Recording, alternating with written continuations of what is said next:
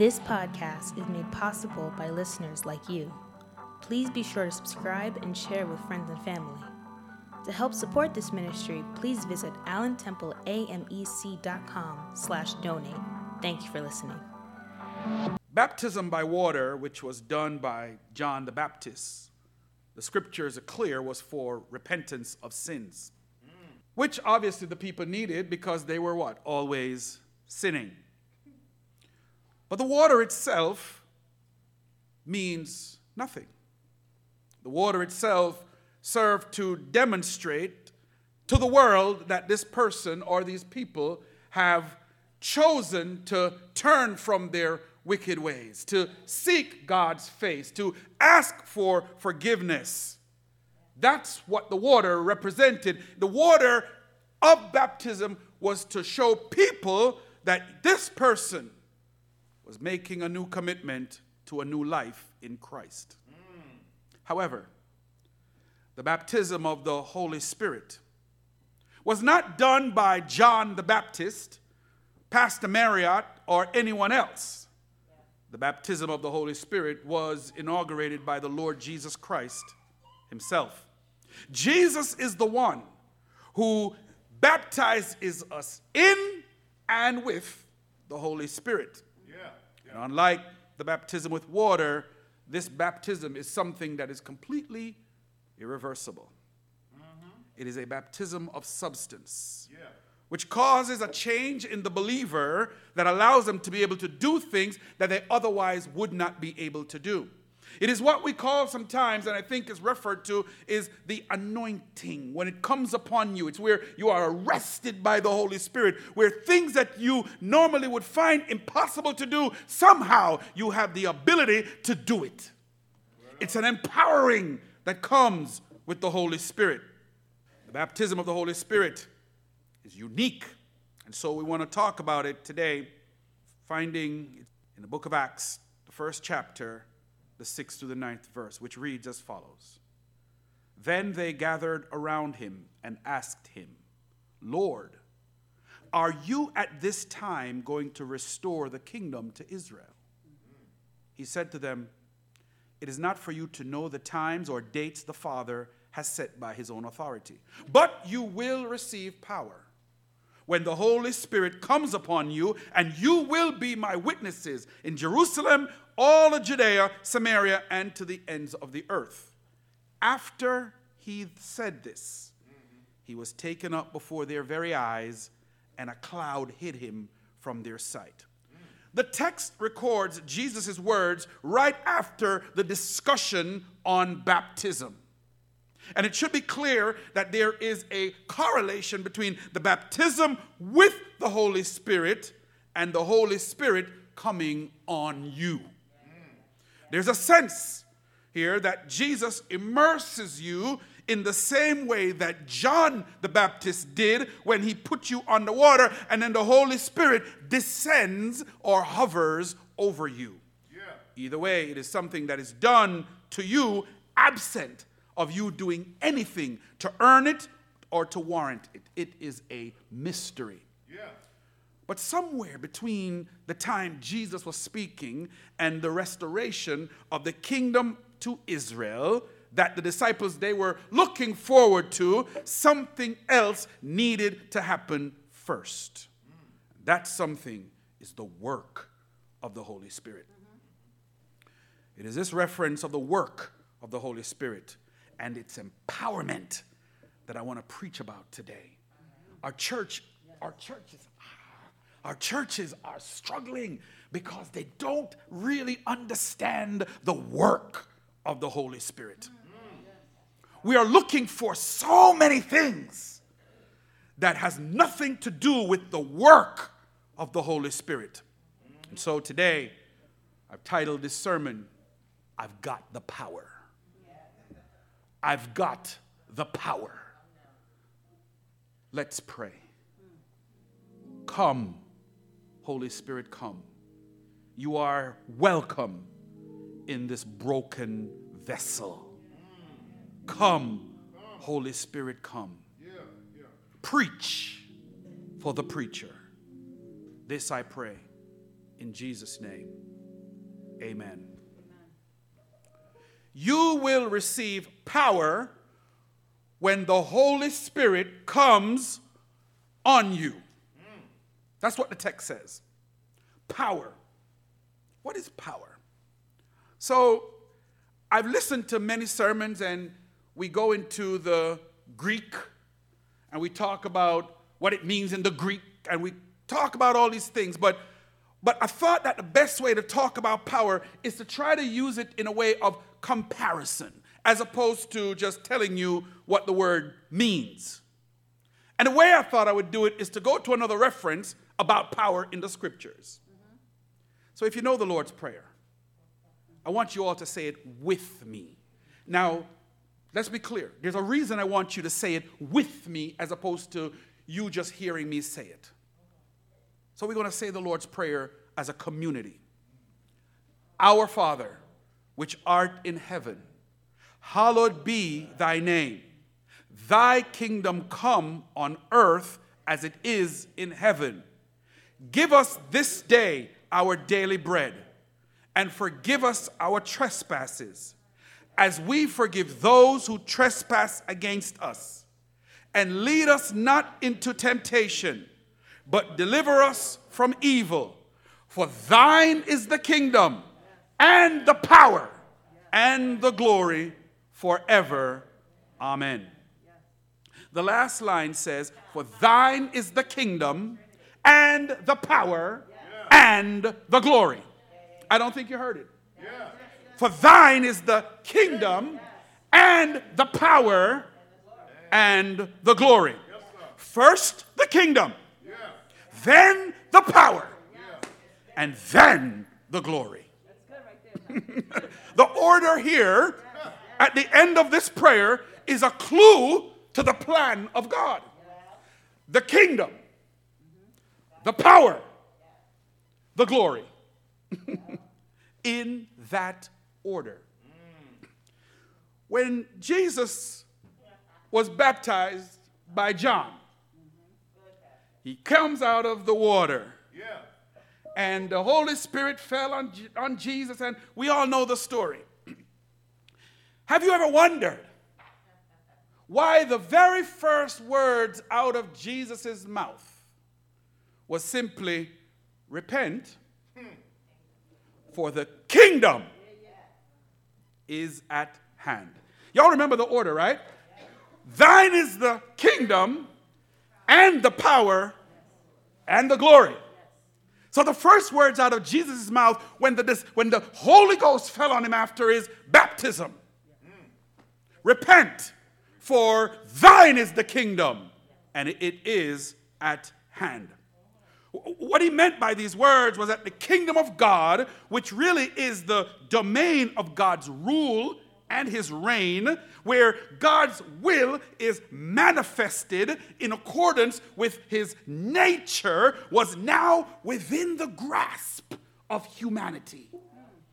The thing that God wanted for his people was at first very distant because of sin. So now that Jesus has come, now that Jesus was now baptized in the Holy Spirit, now that Jesus was getting ready now to bring something new, let me say it this way, to get us to glory, wasn't going to happen until he first gave us the kingdom. Wow. All of the manifold goodness of God was now within the grasp of all of mankind. And Jesus was proclaiming that he was the one that was the key to making this accessible to you and to me. Brothers and sisters, this is stuff that the church needs to teach. So now, here we are. In the last 40 days on earth, Jesus is talking to the disciples about what is of critical importance. Listen, if you have ever been with someone who's getting ready to die, believe me when I tell you, if someone is getting ready to die, they don't have a lot of time to talk about Donald Trump. Come on, preacher. They don't have a lot of time to talk about Joe Biden and democracy. Whatever someone has to say to you when they are on their deathbed, believe me when I tell you, it is something of great importance. Yes, sir. So the text tells us in Acts, the 1st chapter, in the beginning of the 3rd verse, that as Jesus was in his last days, knowing that the time needed to come where he would be gone, the Bible tells us that he was talking about, here it is, things pertaining to the kingdom. Everything that Jesus was trying to do while he was around was to try to get the people to understand, listen, the kingdom of God is at hand. What does it mean to be at hand? It means that you can grab hold of it. You can take it. You can touch it. Listen, the only reason why Jesus was doing any miracles, whether he was healing the blind, whether he was healing the man with the withered hand, whether he was raising the dead, every single thing that Jesus did in his miraculous walk on this earth was designed to do one thing and one thing only. It was to let people see that the kingdom had come. The kingdom of God is a complete reversal of every single thing that has gone wrong in this sin-infested world. In the kingdom of God, there is only peace, joy, happiness, love, and fellowship in the Holy Ghost. So when Jesus says, thy kingdom come on earth as it is in heaven, he's saying, I'm letting you know that in the kingdom there is no sadness. So therefore, dry your weeping eyes. In the kingdom of God, there is no blindness, so he healed the blind eyes. In the kingdom of God, there is no lame, so he's saying, I'm showing you that the lame can now walk. Come on, preacher. Jesus was saying, listen, in the kingdom, there's no dead, so I'm going to raise the dead. He was showing the people that the kingdom of God had come on earth as it is in heaven. Oh, but the disciples, oh Lord, in their own limited way of thinking, after all the stuff that Jesus did, here is what the disciples asked Jesus. Lordy, are you at this time going to restore the kingdom to Israel? Brothers and sisters, you hear the arrogance in the question? Lord, after everything that I just told you, that Jesus was showing the people that all of the things and the miracles he was doing was designed so that people would know that the kingdom of heaven was at hand. Yet you have the disciples asking Jesus, Lord, are you going to restore the kingdom to Israel? That's like saying, hey, God, are you going to make the United States better than Russia? Are you going to make us, because I often talk about American exceptionalism, how sometimes we think that we are, because we're Americans, we're better than everybody else in the world. Come on, preacher. Brothers and my sisters, let's be clear. You can have that glory if that's the one you want, but there's a glory after this. Yes, sir. So the disciples, they were limited in thinking that all of the work that Jesus was doing was so that Israel could be glorious. You think that Jesus died on the cross so that Abraham and all of the ancestors and all of the Israelites could parade around as if they are the greatest thing since sliced bread? The God who created the universe, the heavens, and all that we see is doing all of this so one nation or one person can be all they want to be? God forbid. Thine is the kingdom, the power, and the glory. They failed, these disciples, to see that Jesus wanted for them, from that time on, to know that his relationship with them has changed. You walk with me as your rabbi, but you're talking to me as your king. If you don't know the importance of your relationship with Jesus and what you mean to him, you too will be asking foolish things of him. The King of Kings, the Lord of Lords, is telling you that the kingdom of God is something that he has the keys to, and he wants to give you the keys to the kingdom of God, which also includes the moon and the stars. And you are asking to pay off a mortgage. I hope you're hearing me in your spirits. We have so got ourselves caught up into the things of this world that Jesus is helping us to see that what he's about has nothing to do. This is why he said to the rich young ruler, listen, sell everything you've got and come follow me. He's like, and he went away what? Sad. Because this man had great wealth. How limited to think that you can get out of God just a piece of property or a land, and you think that that Jesus died for that. Keep your land. Keep your money. Keep your job. For thine is the kingdom, the power, and the glory. Brothers and sisters, even as a people of African descent, we need to set our sights on far more than the crumbs that fall from the table of any White House. Amen. I could care less about your debt ceilings. My Father's house, there are many mansions.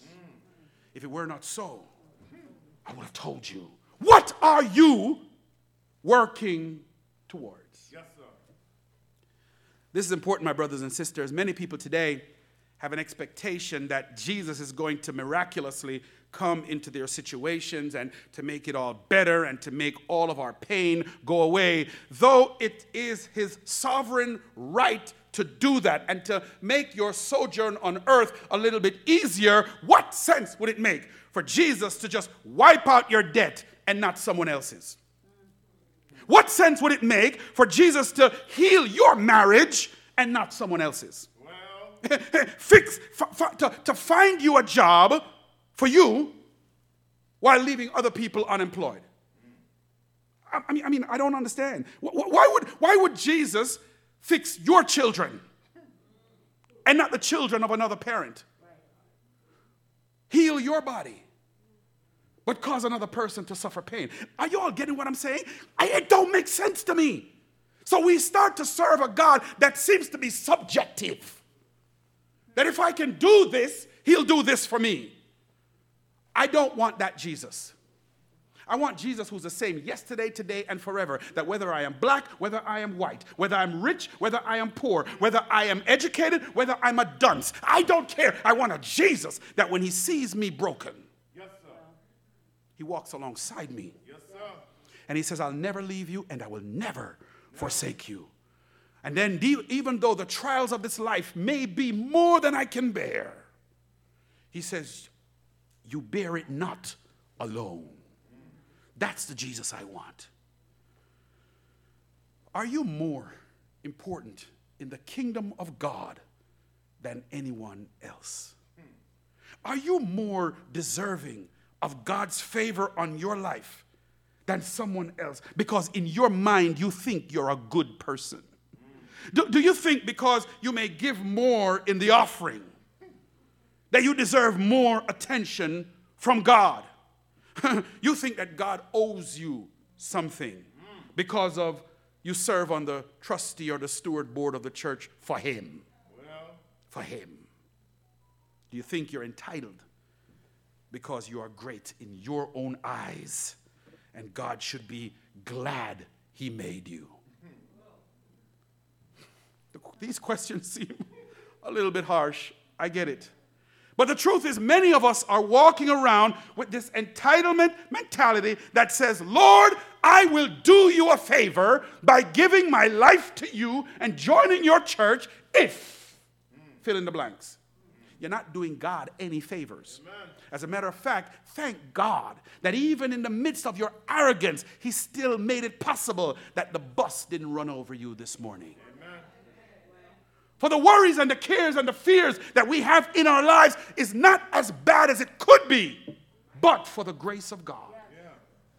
So we walk around thinking that we are right in our own eyes. Brothers and sisters, I don't know why God wants me to preach this message, but I am telling you that it's not for you alone. Yeah.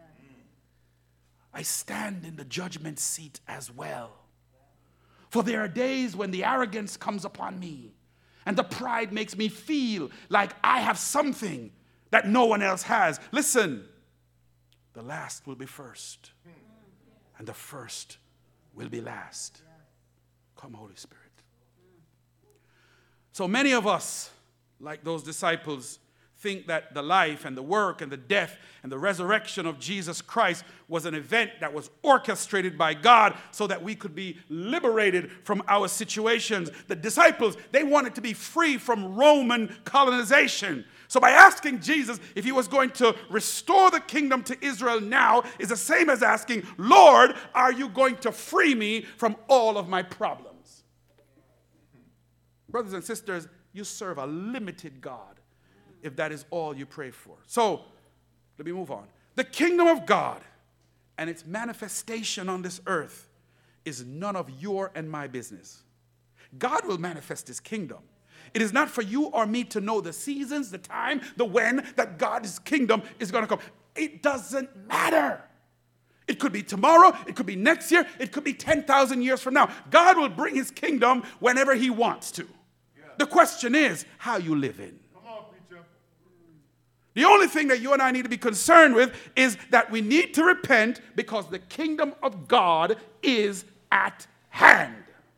So first, we have the kingdom. We're clear. The kingdom is the first thing, and it is at hand. So now that you've got the kingdom, what's next, preacher? Y'all remember the prayer, right?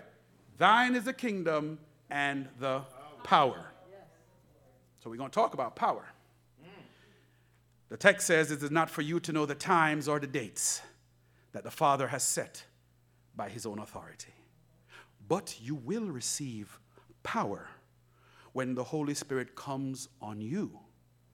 And you will be my witnesses in Jerusalem and in all Judea and Samaria and to the ends of the world.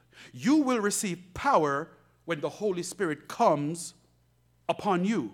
The coming of the Holy Spirit on you is a term that we call the baptism of the Holy Spirit. The baptism of the Holy Spirit, it is a divine act promised by John the Baptist. Remember when John the Baptist says, I baptize you with water, but there's one that's coming after me, whose lace and shoes I'm not even qualified to tie. Yeah. Right? He's saying, he's going to, listen, I baptize you with water, but he's going to baptize you with something that's going to blow your minds. So now Jesus is now saying, the kingdom is here. But now you got to get the power. This is very specific, brothers and sisters, very specific. So, but the part that makes me think is the part where it says, when the Holy Spirit comes upon them, you will receive power. Power to do what? Am I going to heal the blind? And am I going to do everything that Jesus did? Perhaps. But remember what I told you. The reason why Jesus did the miracles was because he wanted to let the people know that the kingdom was at hand. So if you receive power, power to do what? Because if he's already told you that the kingdom is at hand, he don't need you to tell it either. Yeah. He's already told it. So he's not going to tell you to do something that he's already done. So the question is, why is Jesus giving me power? To do what? The text tells you. You will receive power when the Holy Spirit comes upon you, and you will be my witnesses. Therein lies the rub, church. You will be my witnesses, not just in Judea, Jerusalem, Judea, Samaria, and the uttermost parts of the world. You will be my witnesses in Mount Vernon. You'll be my witnesses in Westchester County. You'll be my witnesses in New York City. You'll be my witnesses in New York State. You'll be my witnesses in the United States of America. You'll be my witnesses in all of the earth. Yeah. So when I hear often when these white evangelicals talk about Jesus and how they castigate people at the border, I'm curious. What kind of witness is that? Because what does witnessing look like if it's not doing what Jesus says when the Spirit of the Lord has come upon me to be what? It's all about witnessing. They would be witnesses to the fact that Jesus did perform miracles, that he did die, and that he was buried, and that he was raised from the dead, and that he appeared to them. And by testifying to this reality, they would be proving that Jesus was who he said he was, and the kingdom of God was in fact at hand. Here's the point. How on earth are these few little followers going to get the message of Jesus and the kingdom of God, not only in Jerusalem, but into the rest of the world? The fact is, they couldn't get this message out by human resources, and it had to be supernatural. And that's what the baptism of the Holy Spirit does. It comes and it does what we cannot do ourselves. The baptism of the Holy Spirit is the single act that unites all believers into the fellowship and the communion of the risen Lord. Look what the Apostle Paul says in 1 Corinthians. For we are all baptized by one Spirit into one body, whether Jews or Greeks, whether slaves or free, whether Republican or Democrat. We are all baptized into one body, and we were all made to, here it is, drink from one Spirit. Over the last century, Bible interpreters have differed over their interpretation of this issue of the Holy Spirit, the baptism of the Holy Spirit. And you know, these people believe that unless you're speaking in tongues, you don't have the Holy Spirit. I'm trying to remember, and my knowledge of the biblical text might be limited here, but I'm trying to remember when Jesus spoke in tongues. Come on, preacher. I'm trying to remember. Does anyone remember? Because everything that Jesus did is written for us to get to where he needs us to go. So for years, I used to be angry at God because I said, God, you didn't give me the Spirit. And I was feeling kind of small because I'd go to these conferences and you hear people, la, da, da, da, da, da, da, da, da. And I'm there going, and they would lay hands on my belly and some would rub my back and they would punch me and they're like, I feel it coming. You do? And they, listen, I'm just telling you the truth. They would lay hands on people and they're falling. And I'm like, oh, it's coming. And I'm waiting. And they lay hands on me and nothing happened till they push me down. And I'm waiting for this thing. Meanwhile, for years as a Christian, my witness was being stymied simply because I didn't think I had what God had already given me. And I cried out to God and I yelled and I screamed and I was mad at God. And God said, okay, Hugh, I'll give you the gift of speaking in tongues. True story. You are? Yes. God says, I'm going to give you the gift of tongues. But if I give you the gift of tongues, I will take your gift of teaching. Because the Apostle Paul tells us that if we speak in an unknown tongue, we edify ourselves.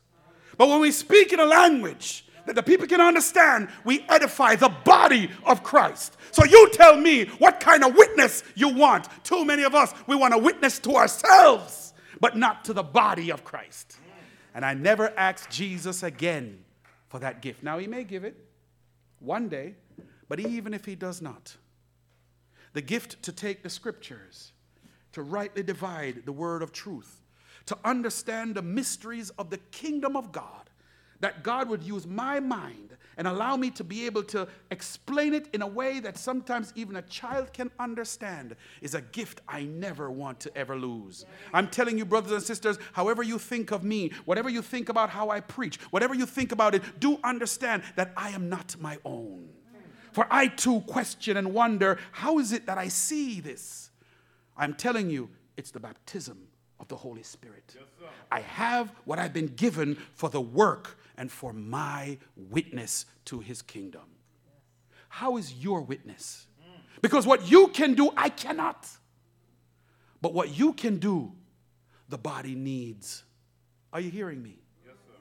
That's the power. Because if we are all on one accord, in the unity of the Spirit, we can take a dirty white church on the corner and turn it into a beautiful sanctuary. But let me move on. Brothers and sisters, you demonstrate this power of the Holy Spirit not because you can speak in an unknown tongue, though that might be. You demonstrate the power of this Holy Spirit when you're able to forgive those who have done unthinkable things in abusing you. You wonder you remember, and I love to talk about this. I'm going to digress. After the killing of the Emmanuel 9 in that church, the AME church was, as all the nation was devastated that this young man would go in and kill these people in the midst of Bible study. I happened to be watching CNN's coverage. Anderson Cooper was interviewing one of the family members that suffered. And if you all know the story, you all remember, she forgave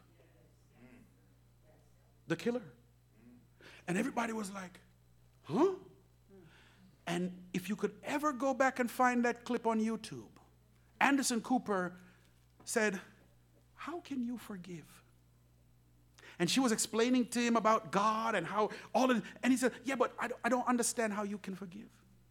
And she kept trying to explain to him, and he kept coming back. It was amazing for me to watch this thing, because Anderson Cooper couldn't get it. He's like, he kept asking, but I hear all of your Jesus stuff. But I couldn't do that. My brothers and my sisters, what a witness to forgiving the unforgivable. You demonstrate the power of the Holy Spirit and the baptism of the Holy Spirit when you're able to restrain yourself from saying something unkind to someone, even though every single bone in your body wants to tell them where to go. You demonstrate the power of the Holy Spirit when you utter blessings to someone, irrespective of whether or not they are your enemies. Jesus tells us to love your enemies. And even if your enemy comes and they want one coat, give them two.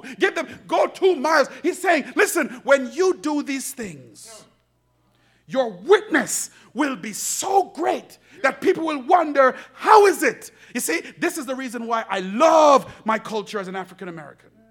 I love it.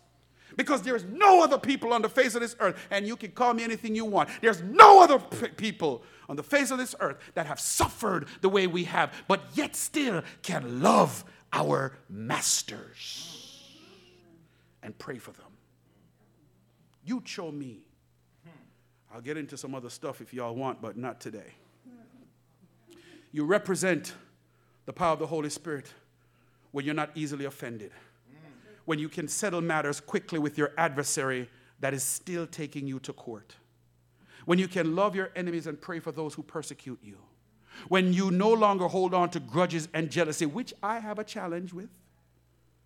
But that's when the Holy Spirit is not on me, that I'm going to hold a grudge against you. But when it comes upon me, I'm a witness. You demonstrate that you have this power when you have love for the unlovable. This is your witness.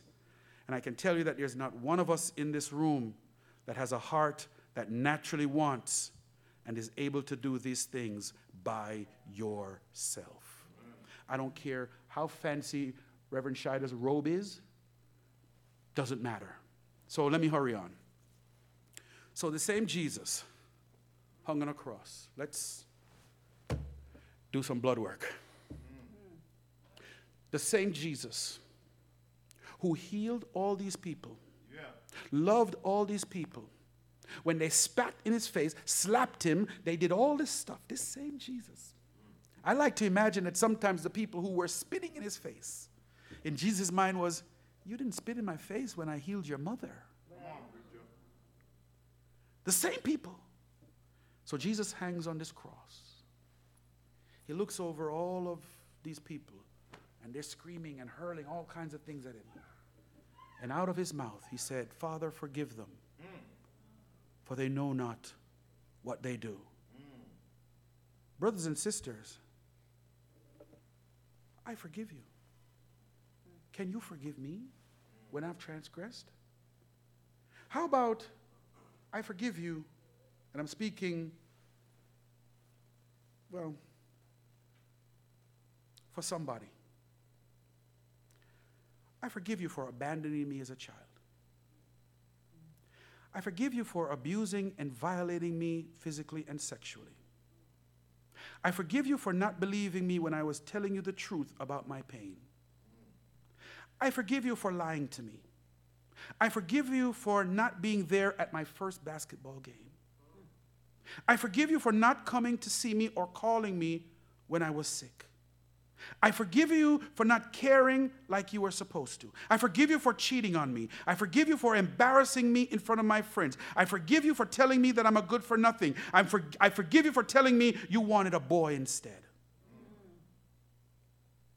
I forgive you for telling me you wanted a girl instead. I forgive you for not loving me. I forgive you for not listening to me. I forgive you for betraying me.